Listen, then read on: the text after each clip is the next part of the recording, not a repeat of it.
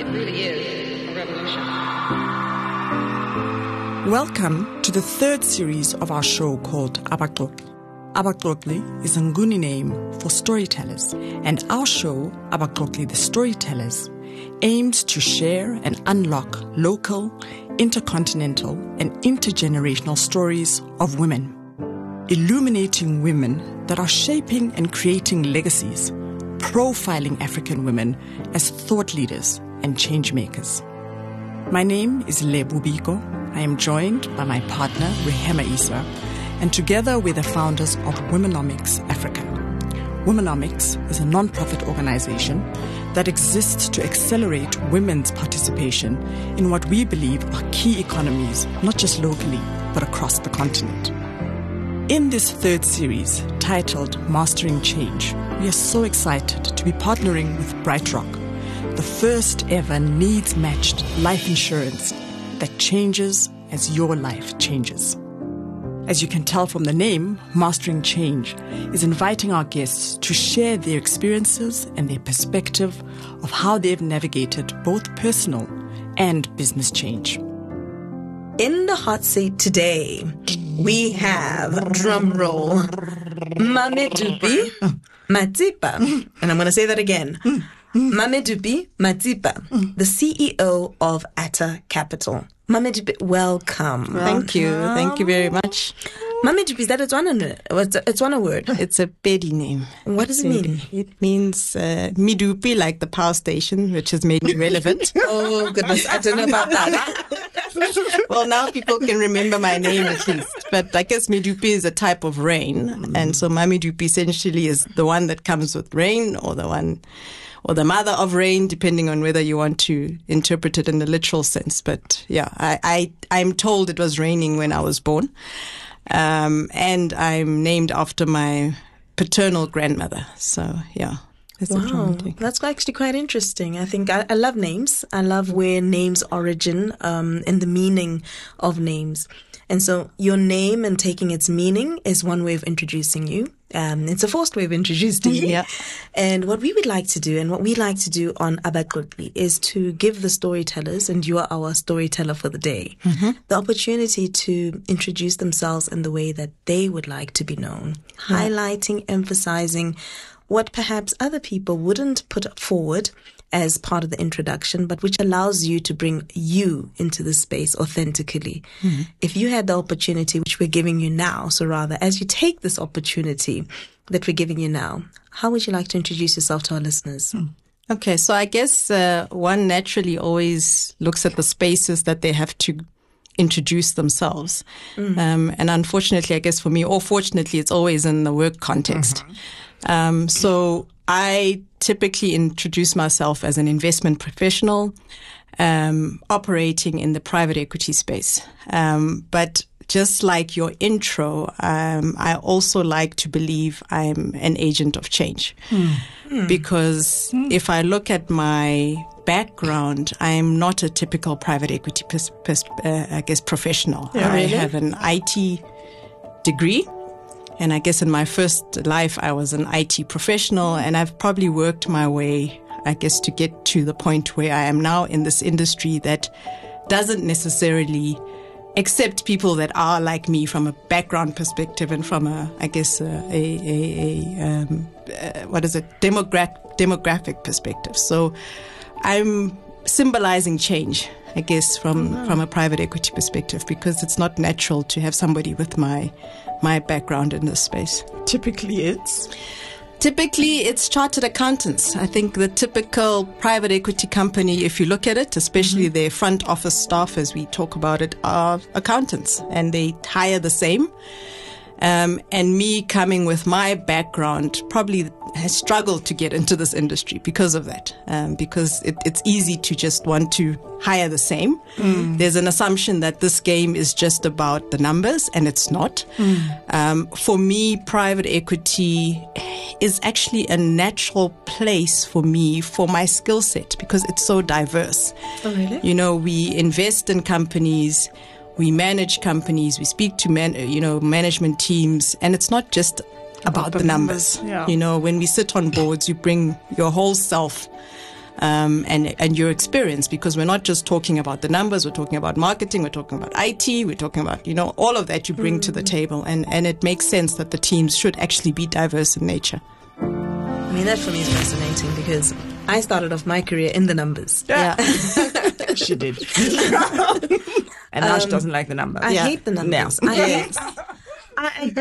I'm adept with the numbers. Yeah. But I was always drawn to the story behind the numbers. And I think the benefit of having started my financial services kind of career in the auditing space is because I found that auditing allowed you to build a story around a business, which was more than just about the transaction, but the rationale behind the transaction. And obviously, because it was so structured, perhaps it just wasn't the place for me. But I love this notion about professions requiring different types of competencies and skills. I saw that in the banking sector. Yeah. Engineers have found their home. And I think engineers must go back to ESCOM and make it work. But that's for another day. I think engineers have found themselves in many other sectors, and I think that it lends that kind of diversity and outlook that we don't typically have. And I think for countries that are developing, I think the ability to infuse different types of knowledge bases and perspectives provides a different lens for which we can look at the problem solving that we have. Yeah. You've emphasized in your introduction your differentness. When you walk into a room, and you've also alluded to the fact that the majority of spaces you're walking into, I hope you have a private life. It's not just work. Yes. You've alluded to part of what is shared about you. Share with us, what is the most typically narrated story about you that one would find in this space? What do people talk about when they are referring to you and your space in this profession and world? Yeah, I mean, I think given that the industry itself is probably going through some process of change, if you look at the latest, I guess, industry survey, a lot of the priority areas, in fact, one of the priority areas is diverse skills or having a diverse team. And so I guess being black and female in the space and being a CEO of a private equity firm, you are actually different, and so I think it's difficult for people not to call you into spaces to talk about that. The difference. And how you got there, or how do we allow for more of you guys in this industry based on your experiences. You're a showcase. To a certain extent, maybe it's a success. For me, I want to view myself as probably inspiration for others. More than a showcase. That it can work, right? That it can work. Yeah. And it's not just about how I look, but the fact that I'm actually coming in to add value. And yes, I can do the number crunching, and yes, I can sit on boards, and yes, I know what IRR and times money back is, and it's not about Save that. me, please. But I know my stuff, right? And so it's just for us, even from a team perspective, the fact that we've maintained our team as largely black, it was about having a place that showcases, a center of excellence that says we can do it, and it doesn't. And the fact that we're black happens to be a bonus for you, but we're capable, But I find in these spaces a lot that this idea about the need for diversity, right? You see it I'll talk about it even in my previous employer, right? Diversity is a value, because there's an appreciation by having different people with different experiences, different backgrounds, different demographics, etc., it's supposed to lead to innovation. Yeah, because you're able to look at things differently, you're able to add a different lens, and so you can see different opportunities and stuff. But I find that they talk it. And then when the diverse person is in front of them, says, I'm here. Yeah. The willingness to open the door for that doesn't quite practically exist. So how have you found it in this space, right? Because you're the black female, you're in private equity, you have an IT background, you've said now that you're different. You haven't come in through this, route. and it must have been a very difficult journey, right? Because it wasn't straight. They couldn't tick the boxes. No, from day one. From day one, because No. the boxes were not the same, right? Yeah. They had to create different boxes. So how have you found, as you've navigated the space, in terms of, spaces that say we want it, but actually, for me, it's almost the incongruence between we want it, but when it's in front of us, no, actually not quite. Yeah. Yeah, I mean, that's a difficult question. I think at the end of the day, I believe you must also be the doer. You must prove that you are meant to be there. How exhausting. Yes. And it is. How It is. exhausting. But I think that's the reality of it all. I think we always talk about the fact that we must work that much harder. But that is because at some point when you've built that trust, then, they things open. The things open. And somewhere you need to push your way in. Somewhere you need to find people to push you in. But it isn't easy to try and do it on your own. It's not an easy one. And I think it's industry wide. I don't even think I can say it's just financial services. No. It's across. You know. I think for me, it's in the business world, like completely, right? They talk about diverse boards. We want diverse boards. But then you look at the composition of boards, right? They're male, they're white, predominantly, etc. It still is, but they say we want diverse skills. Yeah. Because words are beautiful to say. Yeah. And they look nice on the annual reports. But I think it's also a habit. I mean, when you think about boards and how people get onto boards, it also doesn't happen through, an advert in the paper. I think it's the boards that people want to get on. You don't see an advert in the paper, to be honest. And when you then look at the profile of those boards, it's about their circle of people. People they know. If they happen to know somebody who happens to be diverse, they bring them in and they become the representative for every other board. So being that these kind of spaces are like tight circles, right? And the investment circle is not that broad. In terms of women's participation. Yeah. And the fact that you're coming in from a different sector, I guess my question is, what was your journey like? Because you've alluded to it, that it was IT and then you've moved into investment. What was the actual journey? What did you actually have to do to shift from one career into the other? So I think it probably goes back to this change. I think there is some requirement to be in uncomfortable places and always looking for that change, to move and change careers is not an easy thing, and prove that you can do the other. But How old were you when you did that? when I first made the biggest move, I must have been 28, because that the other factor that I was going to raise is taking some risk. Yeah. Because at 28, I essentially decided to stop working. So after a couple of years of work, I decided I'm done.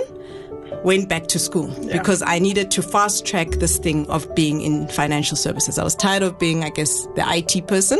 And the only did you way... switch on the laptop? Is the computer on? Exactly. And also being IT in a bank, to be honest, I think you're bottom of the barrel. You're not like IT in like a telecoms company where they respect you.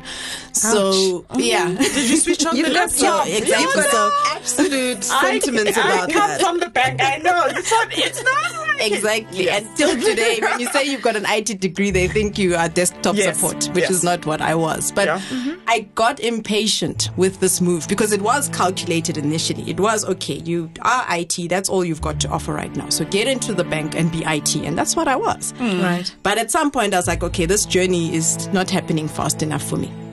So that's where I guess the comfort around the change and the comfort around the risk comes into play. I mean, where I then just said, I'm done. And I went back to school, and I had to rent out my apartment, downgrade the car. It was, I'm saying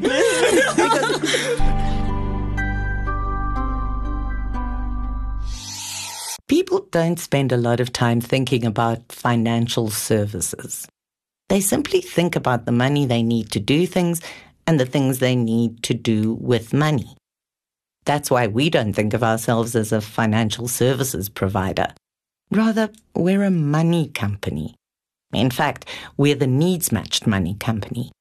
Everything we do is, needs-matched, including providing the world's first ever needs-matched life insurance. Life insurance that changes as your life changes. And because we know our lives change, because we wanted to know and share everything there is to know about change, we call this school of thinking change science.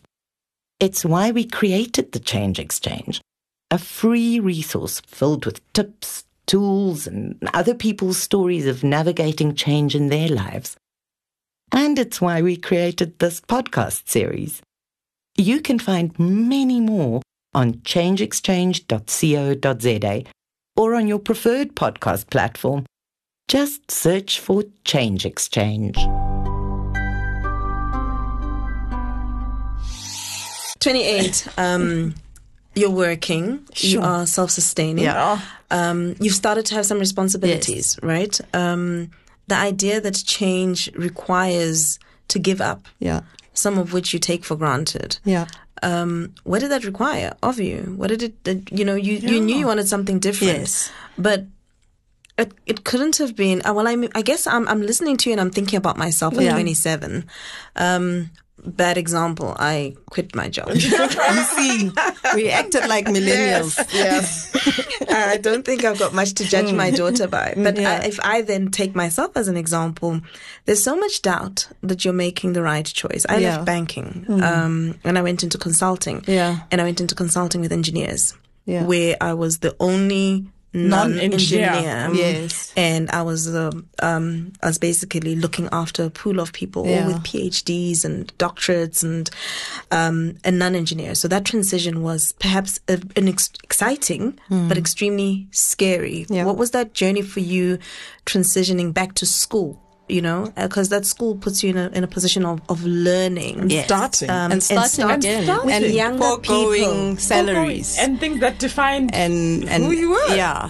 But to be honest, it's because I was so, I guess it was a calculated risk for me. It wasn't just the up and leave. I think given my personality, I wouldn't just up and leave. I had a plan. And this was part of executing See, on I the wanted to plan. get that. I'm listening to you like, it wasn't just. I left my job. No. And then I had to think about it. I had a proper plan because even when I came back, so fortunately, my employer at the time paid for my studies. Okay. So from that perspective, I was still their employee. They paid for you to leave work and then to go and study. To go and study Correct. full time. I to go and wonder study if that's still full-time. available to people today. Yeah. And when I came back, and their initial proposal was that I go back to my old job, which I said, no, that's not what I'm doing. The whole point of me doing what I did was that I didn't want to go back into my old job, number one. How was that conversation? Number two, I think even going back to how I structured my electives when I studied, it was very much deliberate. It had to be finance related, investment related. That's what did it you is. study? What did you study? I did an MBA. Okay. But when I did all my electives, they were all focused on finance. On finance. Yeah, I chose the easiest things. I thought they were the easiest. I chose things Again, like I had a plan because I was told I wasn't an investment professional, and so I then needed to structure my studies, I guess, to give me that knowledge. And then come back and say, guys, I have this. Okay. Where do I go? Where can I go? And I sat at home. I remember I sat at home for a couple, I don't know, it must have been a month or so while they were figuring out what to do with me.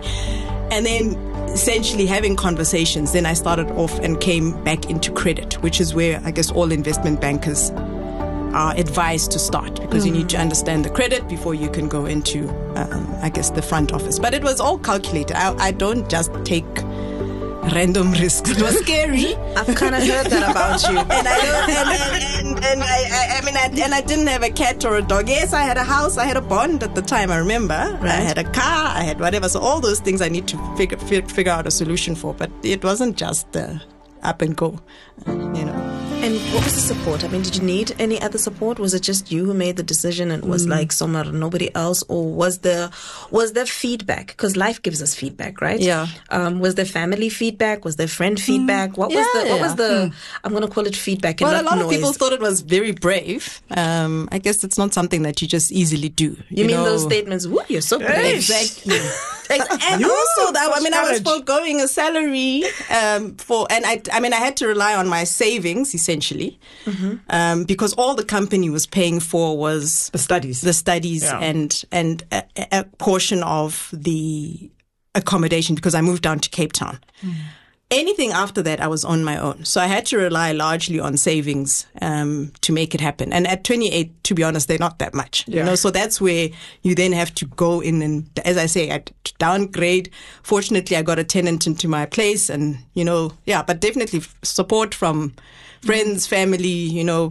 I think that helped, because even when the bank sent me a 000 pay slip, that day.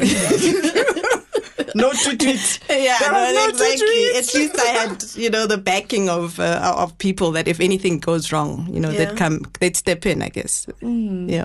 What did that teach you? I mean, I'm going to ask that. And what part of whatever you learned during that, right, that transition in your life is applicable in your life today, if anything? Because, I mean, there must have been moments of, we go through stuff. Yeah, but we go through stuff, and sometimes maybe when we're in the moment, we don't see whatever blessing it is or whatever gift you're seeing, or maybe it's only when you're after the moment that you see, actually, this is, I kind of realized I'm this kind of person, or this is what I've taken from that. Yeah, I think for me, obviously, as I said, there was an element of analysis, paralysis, proper risk taking. But I think if I set my heart on something, I'll do it, so I guess even as I navigate my current spaces, etc., if it's not working and I get to a point it's not working, I will make a change, because I'm not scared of that change, as long as it makes sense, So I think at the end of the day... That sounds like an oxymoron. It does, I know, but I'm just saying that somewhere you do become brave. Sometimes you think you're stuck.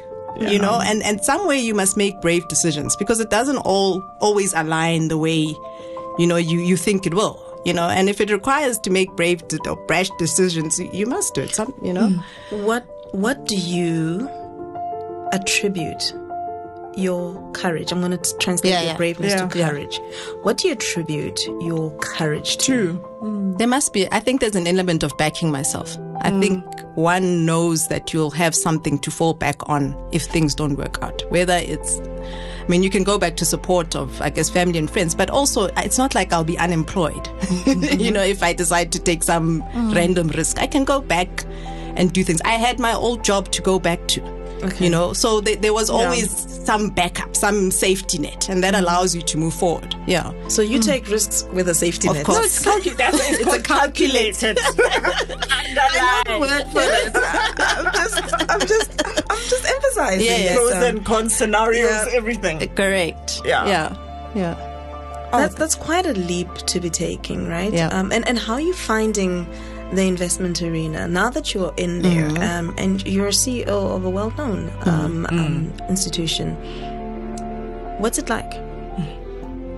So day to day, I guess if I look at it from a personal perspective, it's exactly where I want to be. It's probably the one place where my knowledge, I guess, from even from a career perspective, has all come together. Given the fact that I've changed careers and learned many things along the way, so it wasn't a straightforward move. Also, I kind of moved around even to get to where I am today.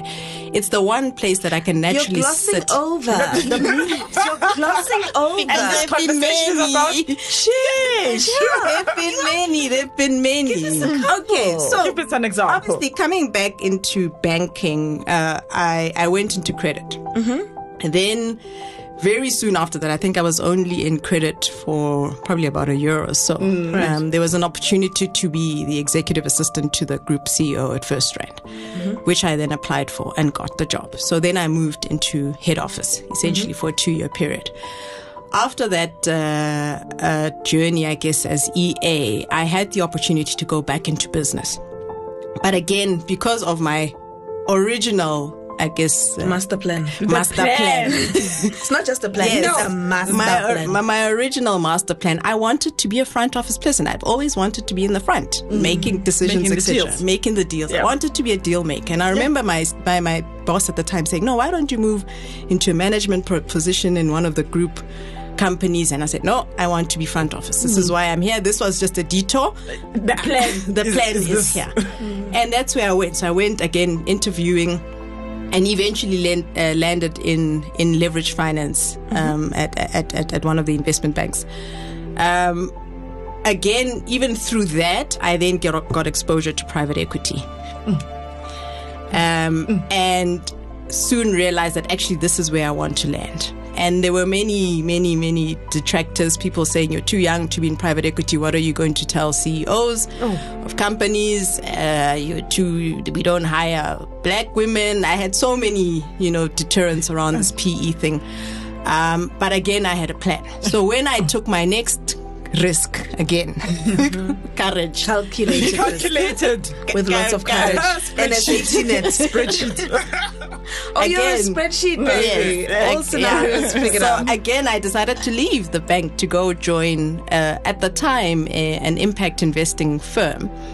Because then the attraction was that I could make money, I guess, because we were doing investments, but also could, I guess, be an agent of change, as I talk about, because we were doing impact investing. So again, made the leap. Even that, I think that leap was probably more irresponsible than my first one. But because there I had no certainty of salary or anything, I was essentially starting up a new business or a new region, because they had exposure to other regions. They were based in the Netherlands, had businesses in West Africa, and they were now opening up their South African business. And I was then essentially going to help them to do that. Okay.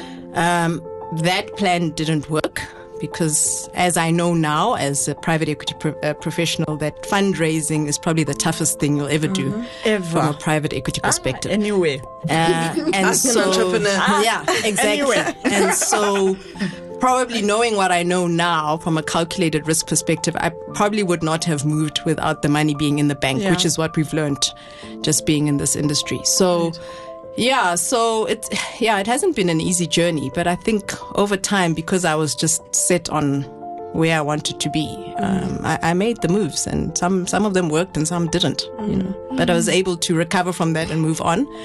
And eventually learned of, I guess, the Atta story. And I think it was probably 18 months into the Atta journey as an organization that I essentially joined as what would be employee number one from, I guess, outside of the founders.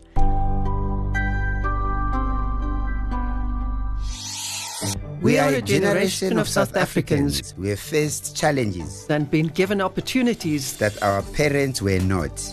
We have seized the future with both hands, and we will be the change we want to see in our nation. Our guests are orchestra conductors, mountaineers, investors and activists, pilots, winemakers and more. To listen, simply search for Change in One Generation wherever you get your podcasts. Brought to you by The Change Exchange, helping you to better navigate life's changes.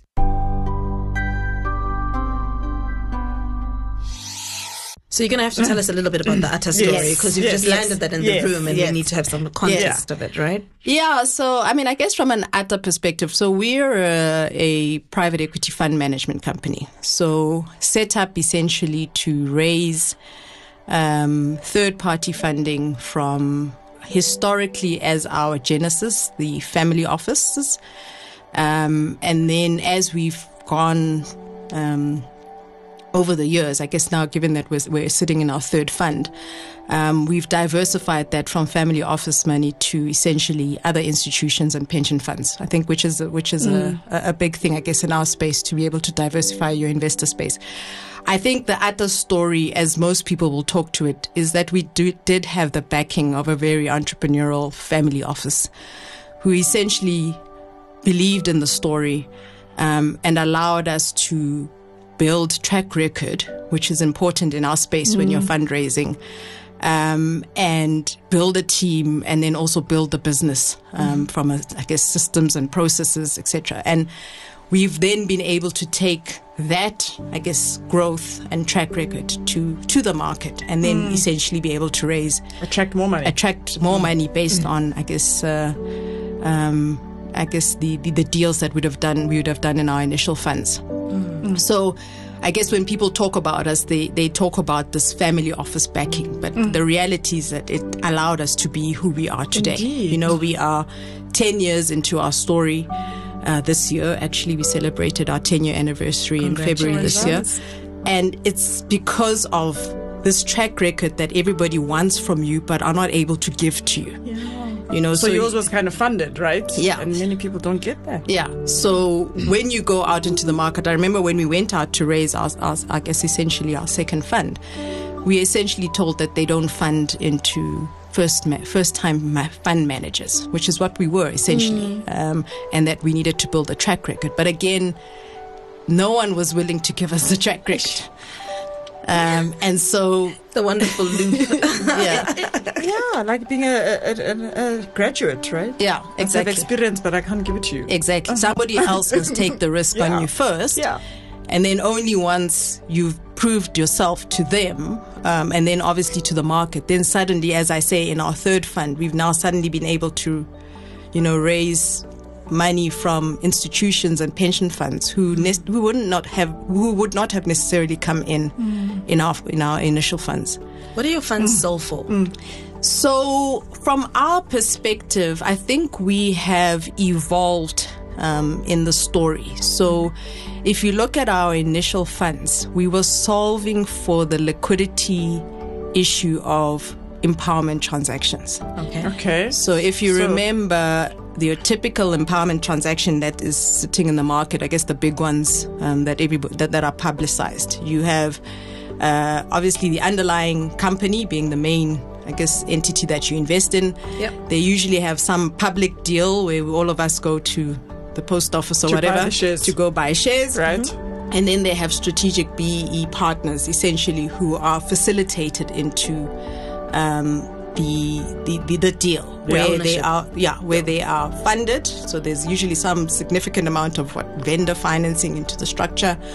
And you're essentially, from a value perspective, you're relying on the growth in the underlying asset, and then also the de-gearing of the debt that has been put into that structure, which means that there has to be dividends that are declared so that you can then essentially pay down the debt and come into some value. Obviously, fast forward to a couple of years later, when you've seen the performance of some of these transactions. Some have worked and some haven't. But what we were solving for at the time was that there were a lot of empowerment partners, entrepreneurs, based on the deals, listed and unlisted. There are a lot of deals that are not in the public domain, who had amassed a certain amount of wealth over this period, and quite frankly had put in nothing in most deals because you were probably fully facilitated into the transaction for various reasons. So you were what we coined as a term, asset rich but cash flow poor. Because now you were then stuck in this lock-in period, because most of these deals had lock-in period. You had some value in your stake, but you couldn't sell out unless you were selling, as most deals were structured, to another black party. And so, given that there is very limited unencumbered black capital out there, we essentially saw the opportunity to be the market maker in that space. So essentially then providing people with exits. But the upside for us was that because you were in a lock-in period, you could pick up those stakes at significant discounts to their value. And because your capital was essentially patient capital, because we were running 7 to 10 year funds, you could then ride out the rest of the life of that deal and then unlock your value in the end when the deal unwinds. So that was essentially the strategy, or the genesis of an ATA, to be honest, and the strategy that we had in our initial two funds. Fast forward a couple of years later, we manage about 1.6 billion now in AUM. Fund 3, AUM, assets under management. Thank you. Sorry. Yes. Sorry. We picked up all the lingo. Yes. So I guess fast forward to our third fund, we knew that strategy would probably last us a fund or two, because a lot of the BEE transactions traditionally would have been struck probably in that 2010 for 10 years. somewhere there. So there weren't that many transactions that you could then do, and not all of them had worked, quite frankly. So we've morphed, I guess, into what is a traditional private equity manager. So we've raised the funding, but we have experience in managing companies, because some of the companies that we took stakes in as replacement empowerment partners, we've obviously learned how things work from a PE perspective. And we've decided that we're going to then use our capital for another form of change, essentially. And what's this new space? So here, essentially, one, I think a lot of the drivers of empowerment, or let me say private equity transactions today, outside of it being a real investment opportunity, the big driver is also the BEE scorecard. And a lot of opportunities have come, I guess, from our market perspective, where people are essentially being forced, to a certain extent, maybe forced is not the right way, to transform. From an equity, encouraged to transform, strongly. So I guess a typical transaction is people say, I've got a contract with, or I've been a big supplier into X corporate, or public sector, even whatever, or public. It's actually not even public sector anymore, because even in private sector, my scorecard impacts your scorecard. So we're all encouraged essentially. We're all in it together. Exactly. So from there are guys who then saying, okay, in order for me to keep this contract, and because I'm so significant in this corporate's life, I have been told that I need to sort out my empowerment, which is step number one for us. So yes, we're going to look at it and we're going to invest. And we're going to bring in our empowerment credentials as we are structured as a black fund manager. But from there, for us, the idea is to use the capital to then transform even further. So it does not end at equity. So if you think you're bringing us on as a partner and you're only just going to sort out your equity solution, So you're not a silent shareholder. No, we're coming in, we're taking significant minority stakes, we're sitting on boards, we're helping with strategy and growth. We're looking at the rest of the scorecard and we're saying, okay, what else? Great, we've ticked the ownership box. What about management control? What about preferential procurement, supplier development? So we're then essentially going in there and making sure that we use our capital, I guess, to change in that way. You're resourcing the change. But how easy has that been? I mean, there must be quite a bit of resistance, because I brought you in to do this so that I can keep this contract.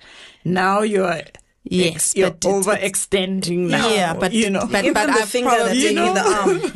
but this is not a facilitated empowerment deal. We paid full value. Okay.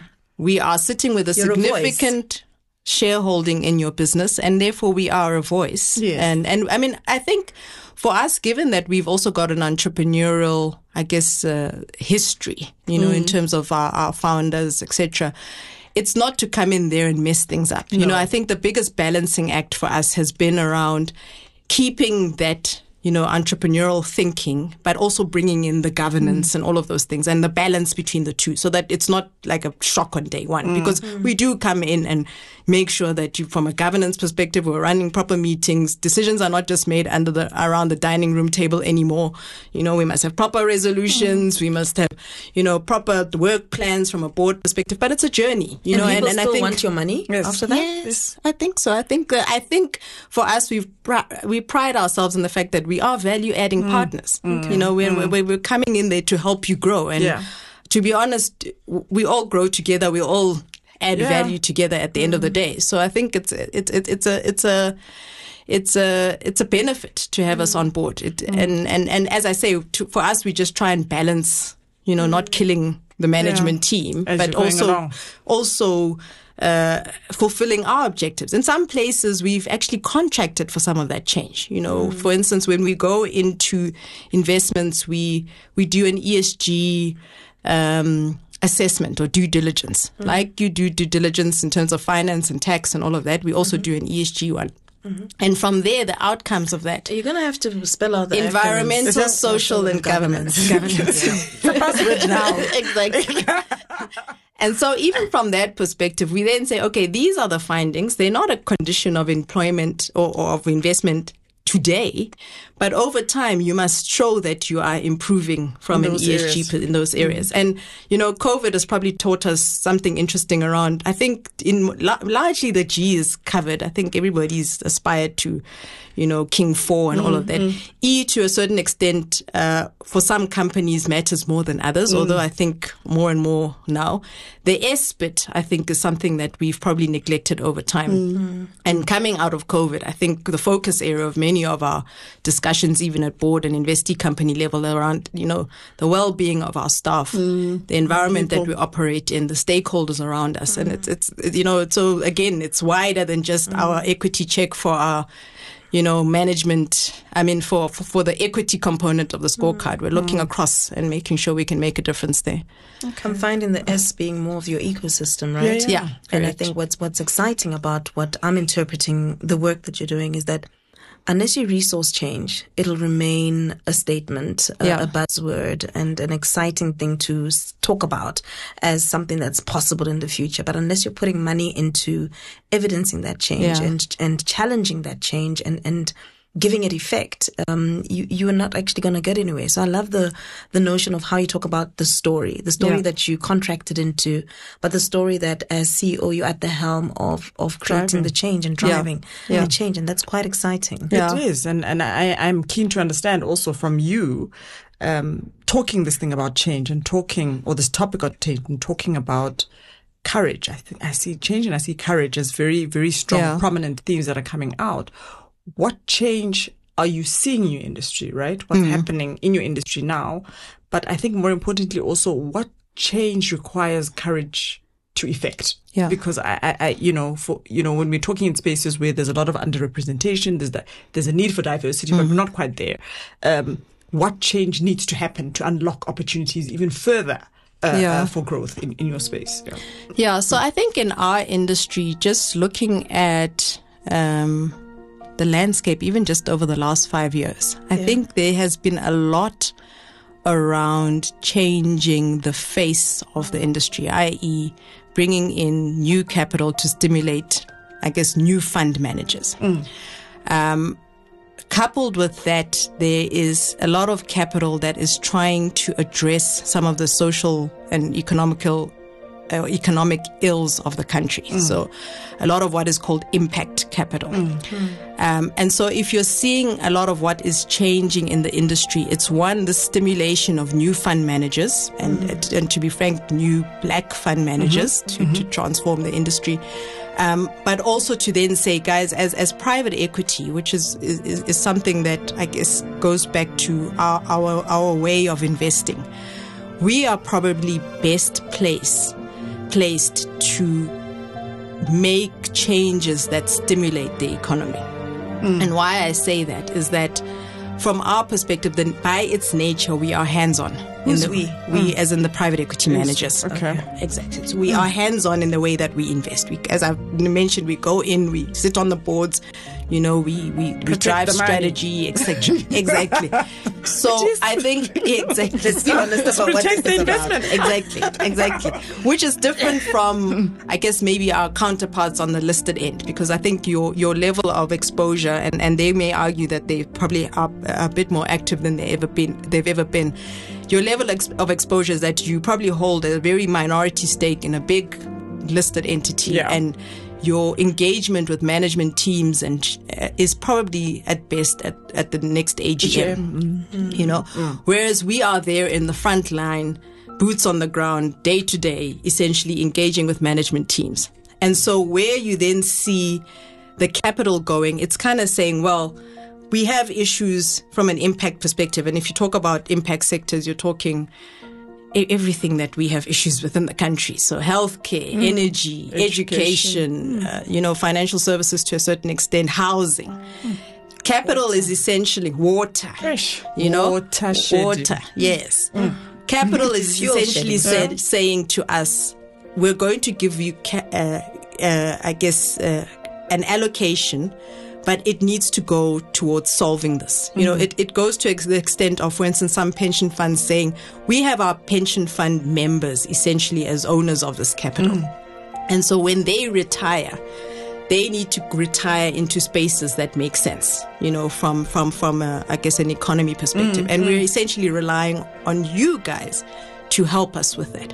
I think from a government perspective, where we add value from my perspective is that we bring in the capacity, number one. So I don't think we have a shortage of capital from a government perspective. It's about the capacity to execute. And then it's about, most importantly, the monitoring, which no one does. We hand out the checks and then come back. We wish you handed out the checks. Yeah. And then you wonder when things don't get executed. So at least we've got that, because that is by nature what we do on a day-to-day basis. We write the checks and then we monitor, and we go back and we engage with management teams, and we change course if we need to change course. So it's active management to a certain extent. So I think we've always said as private equity practitioners that we're probably best placed to drive this change, to turn. We are definitely in turnaround mode from a South African economy perspective. And so if you're wanting to see active change, it's probably best that you redirect some of your capital to our space. It hasn't been an easy sell. Do we have enough of you? I'm like, it sounds like it's a pitch here. No, I'm pitching. Do we have enough of you to do that? I think we do. I think. Well, I mean, I guess people in the space. I mean, redirecting the funding. Yeah, but also enough of the people that can actually say, we can partner with you to do this. Do we have enough capacity? Well, I guess they've tried to stimulate the market. I think what they say to us is that there's too many of us, which I don't necessarily believe. I think the taps need to open in order for us to get significant allocations to allow us to do what we do best. Right now, as they say, there are too many of us and we must consolidate. It's because the taps haven't opened. So, for instance, if you look at Regulation 28 of the Pension Funds Act, it essentially said historically that 15% could be allocated into alternative assets. Right now, there's a change that has been put in place that talks about 15% into private equity alone, and then also an allocation into infrastructure. But the reality is that we are not even at 2% at the moment, from a pension fund allocation perspective. And so for us, we're trying to get those taps to open and for them to have some kind of conviction around the asset class and what we bring to the table. And it's been a big education. So what needs to happen for the taps to open? They just need to allocate. They just need Why to allocate. Why are they not opening? So it's probably from our assessment, there's a lack of education around the asset class, number one, in terms of understanding how we work. It's easy to allocate in listed equities and bonds. There's obviously the perception around risk because our investments are long-term, number one, and they are unlisted. And so there's also this perception around liquidity and the ability to exit when I want to exit. It's easy to sell my listed shares tomorrow if I'm in trouble, but you guys are in these illiquid structures and it's going to take a while. But the reality, I think, from an education perspective for us is that unless there's like a huge event where you now have huge retrenchments and those type of things, and you have to shut down a company, as a pension fund, private equity is probably the last place you will look for liquidity, right? You're probably going to go and sell your listed and your most liquid assets first. So the story around liquidity for us is not necessarily valid because it's not the first place you're going to look. It's probably the last place to look when things in an all fall down scenario. Also, I think from our perspective, when you invest today, as much as we run 7 to 10 year funds, it's not just in year 10 that you will see money. Along the way, dividends get declared, we exit investments, and so you're not locked in for a full 10 years and only see money. Yes, the model is such that everything comes at the end, but there is some interim, liquidity events. So it's an education thing. It's a function of also the people who advise the trustees of the pension funds. They are in some spaces asset consultants that get allocated to pension funds, and they need to, I guess, also see the story and be incentivized to push and get their trustees over the line around, I guess, the benefits of private equity. And we're finding, I guess, that we just need to tell, as private equity managers, I say we just need to tell the story better. Properly. I was going to ask. How you package it. Is it the education? The marketer comes out. No, it's true. I mean, we're spending a lot of time on our own strategy around how do we tell the story better. We probably have a lot of material around the impact that we've had, but we've never really actively monitored and spoken about it, you know, and I think many other people in our space are in the same, and we need to, as a collective, sit there and tell our story better, because as I said, we're probably best placed to effect the change that everybody wants to see, you know. I mean, I love the notion of storytelling. I mean, that's my home. I think there's so much we could get done if we provided a narrative that people can access, that makes sense, and provides an alternative reality. Often we sing off a hymn sheet that served an historical context. Once upon a time. So we almost like we've inherited certain things. And even economically speaking, in terms of how we do things, we've inherited ways of working, ways of, you know, which professions you can go in. We've inherited that as the model. And I think globally we're seeing that those models have been disrupted.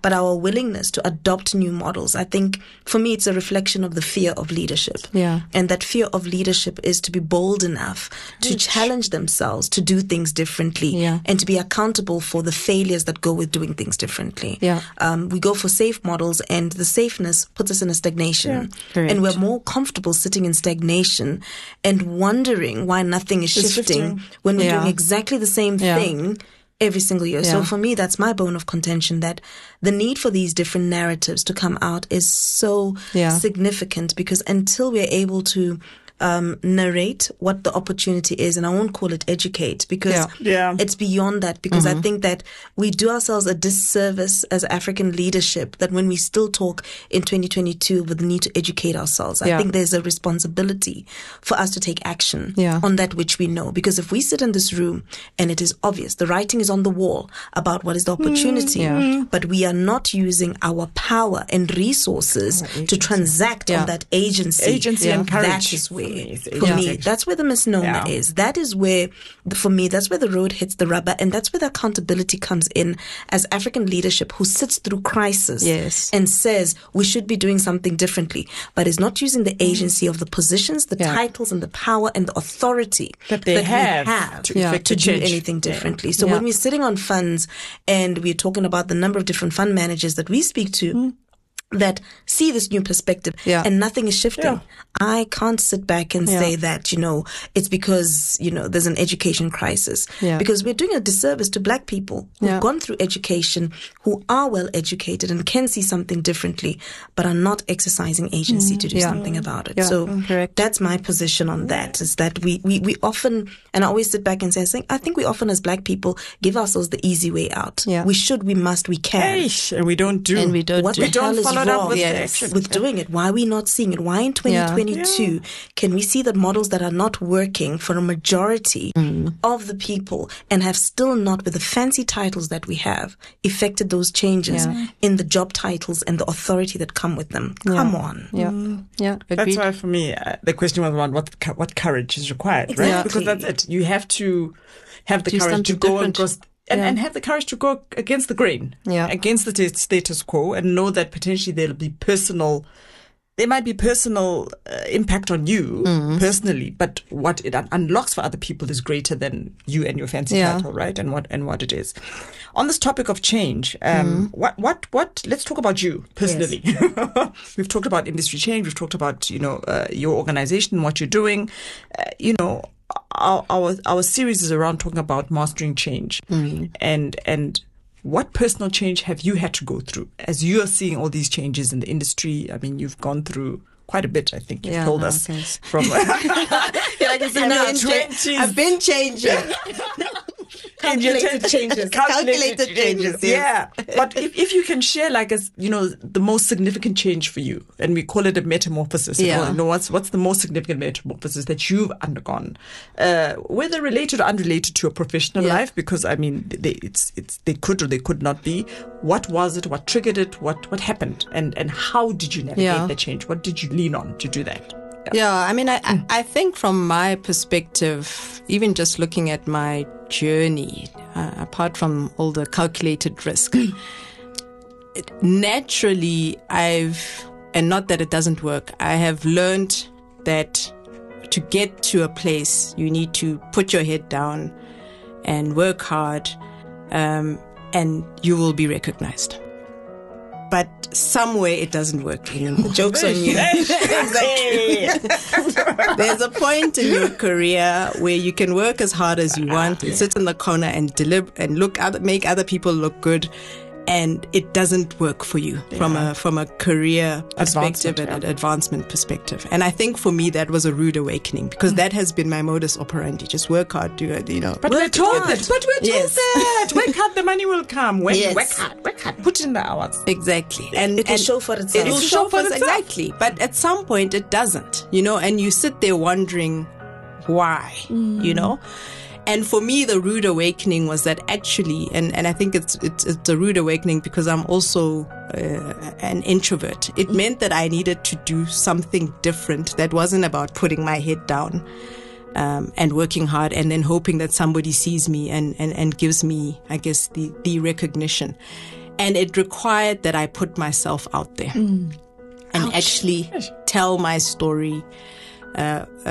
Blow my own horn to a certain extent, look out for people who can talk for me. So the mentors and the sponsors, people always talk about mentors and sponsors. I learned that at some point in your career, it's about the relationships and the networks that you have, because again, you're not going to see a job ad in the paper and apply for it. Somebody's probably going to, it's tap you on the shoulder. Yes, by the time you see Gerard, it's over. Exactly.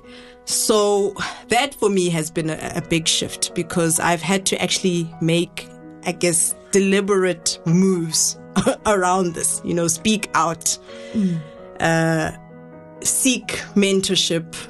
Seek coaching. I think coaching for me has been a big driver of some of the change, because I needed, to be honest, it was out of my comfort zone completely. So I needed somebody to, push me. I love the way she's making all these movements.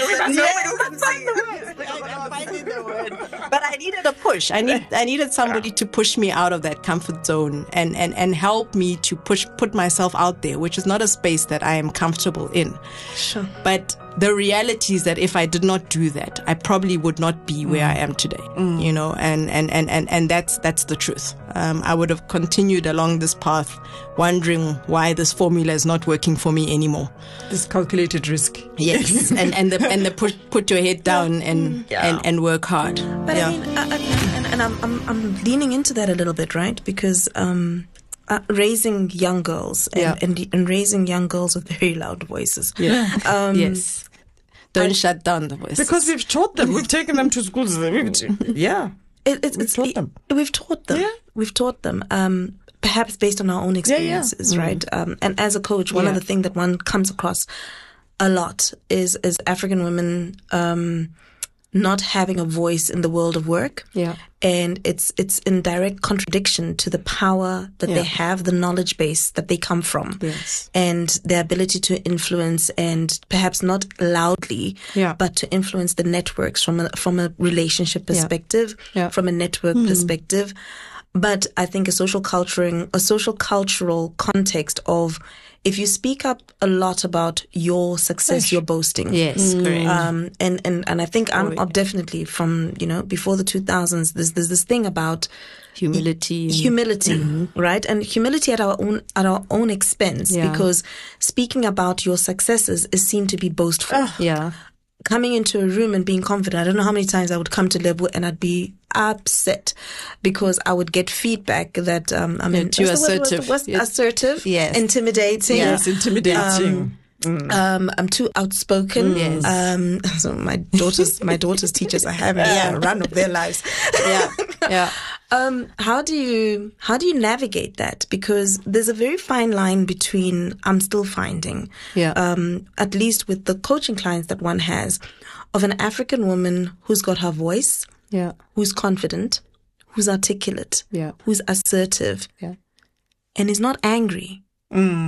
Or arrogant. I think for me that you can be assertive but not arrogant. Right. And you can have a voice but not arrogant. But not be arrogant. And I think people expect you to not have a lot to say and almost are surprised when you do. But you're there because you're there to add value, right? I mean, I think that's my thing, that I'd be doing myself a disservice if I didn't speak up and say things that or didn't disagree, you know. And I think historically, I've probably then beat myself up for not saying it, or did I say it the right way, or did I irritate people, or whatever it is. And now I'm just saying it, and having the confidence and the comfort of wallowing in that, you know. I said it, you know, and let's move. And my voice is out there, and my view is out there, because I think not saying something also is you do yourself a disservice. So for me, I guess also in spaces that I'm in, I've seen the power of being female in a male-dominated space, and the views that I bring to the table. You know, there's a lot of conscious and unconscious bias in a lot of our spaces, and you know, in many places, you know, we are not necessarily incorporated into, you know, the circles. We're not invited. And we're not invited. No. Yeah. You know, and a lot, especially in our space, a lot of business is still controlled by a certain, I guess, demographic. You know, deals are being struck in that way. Even the way that people do deals, you know, it's a fishing trip and a golf trip and whatever, things that you're not doing you're not. How? Yeah. Last, didn't you go fishing? You know, that you will not be by default invited to, not because you don't want to, but because the space doesn't. You know, You've talked about the fact that there's a lot more black fund managers. Yes. Where are you guys hanging out with each other? I mean, I think for me there's a balance, right, of this conversation about there is a balance. There's the question around the diversity in race and the diversity in gender. So the black male also behaves in a certain way. Okay. That's another podcast. And they then sit exactly. And they then sit in their spaces and exclude. Yeah. You know, and so for me, you know, maybe it is about us, you know, as women, you know, making sure that we can do things in our space. But the reality is that the decisions still lie somewhere else. You know, the money is still being allocated by certain people.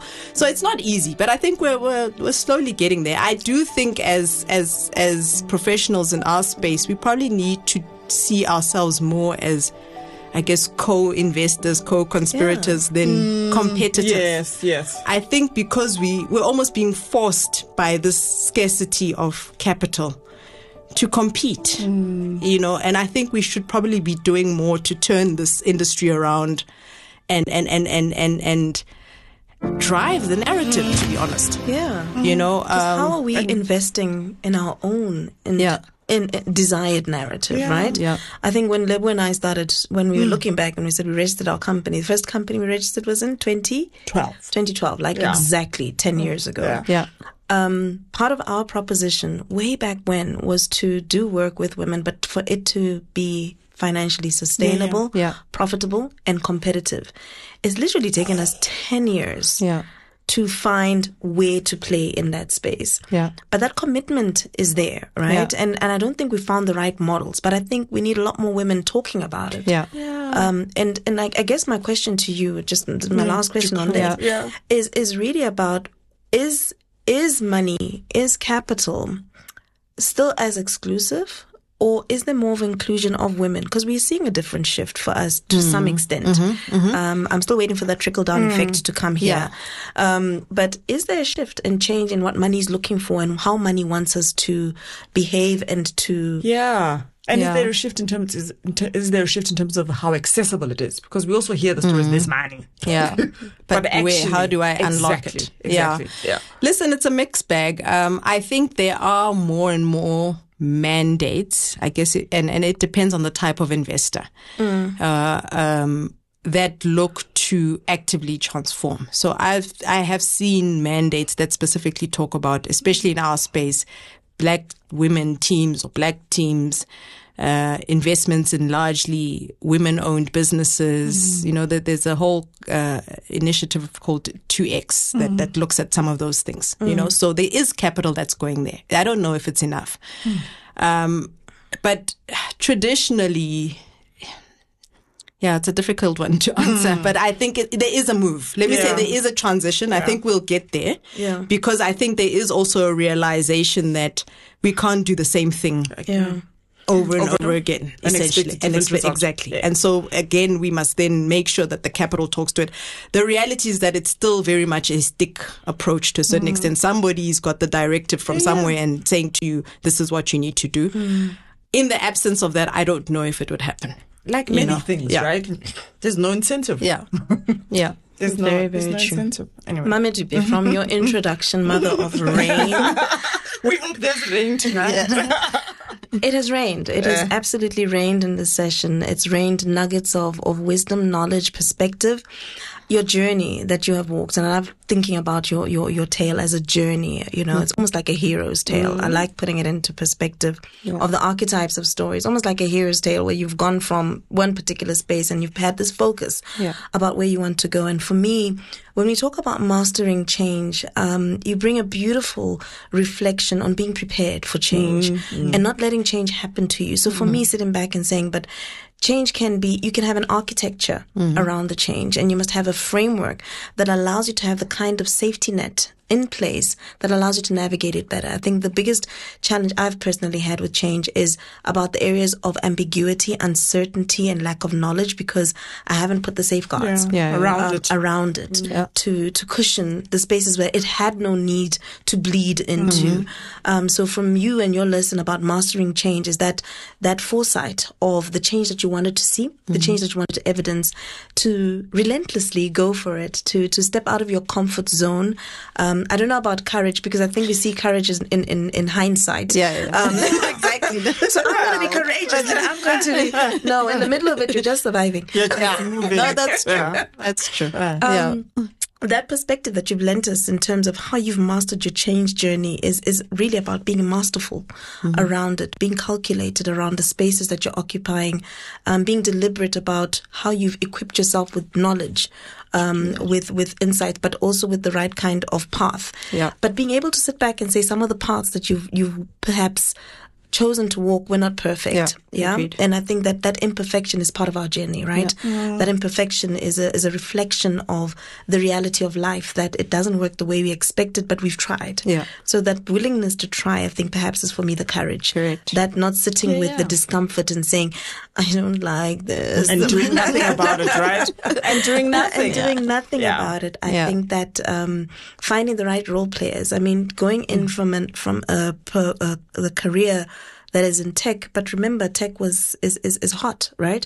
So it's not that you've moved from something that didn't have prospects, and I love the fact that you say, I will not be employed, right? So I guess that if this doesn't work, you can develop something for us. We still need an app. I don't know any of them. Funny enough, I've gone full circle on that tech, by the way, because again, like me with money. Companies are digitizing, so you, whatever, whether you like it or not. Now you sit on a board and they say, we want the one with the IT skills, and you look at me again. That's the diversity, right? And I think you're lending into the space of a career choice that perhaps had been very rigid in terms of his perspective of who can participate. And I think that stimulates a different way of thinking, and that's the entrepreneurial flair that you've brought to the table. So I think for me, listening to your journey and how you've masterfully navigated your own personal journey, and you're currently equipping yourself with journey guides that allow you to see things, and I think it opens up your lens, right? Leb would always say that from a coaching perspective, she doesn't want to listen to people's problems. I'm a consultant, so I come up with the solutions to the problems, and coaching isn't quite allowed. And allowing people to get to their solutions. I don't have the patience for it. That's a problem. Anyway. And I think that it's these different lenses. And to quote Chimamanda Ngozi on her statement that there's a danger in a single story, I think there's a power in these multitudes of stories that we're able to bring through with Abaxoxi. And for you, the storytellers, to lend us this time and this vulnerability and this openness is a gift that we absolutely treasure. So thank you so much. Thank you very much for the invite. And thank you. We're looking forward to this. Thank you. This was brought to you by Abaxoxi, the Storytellers, a Womanomics Africa podcast brought to you by BrightRock, the first ever needs-matched life insurance that changes as your life changes. Visit www.changeexchange.co.za to learn more about the science of change and how you can navigate change in your life. If you're enjoying these groundbreaking conversations, be sure not to miss any of our upcoming episodes like this one. I learned the importance of using the word see and be seen. Yeah. Talk to the people. The only answer I can get is no. Or I'll think about it. Or here it is. What's the worst case scenario? Yeah. Nothing really. There's no worst case scenario. So I always say there's no worst case scenario. Introduce myself, try and find what I can get, or offer what I can offer. Mm-hmm.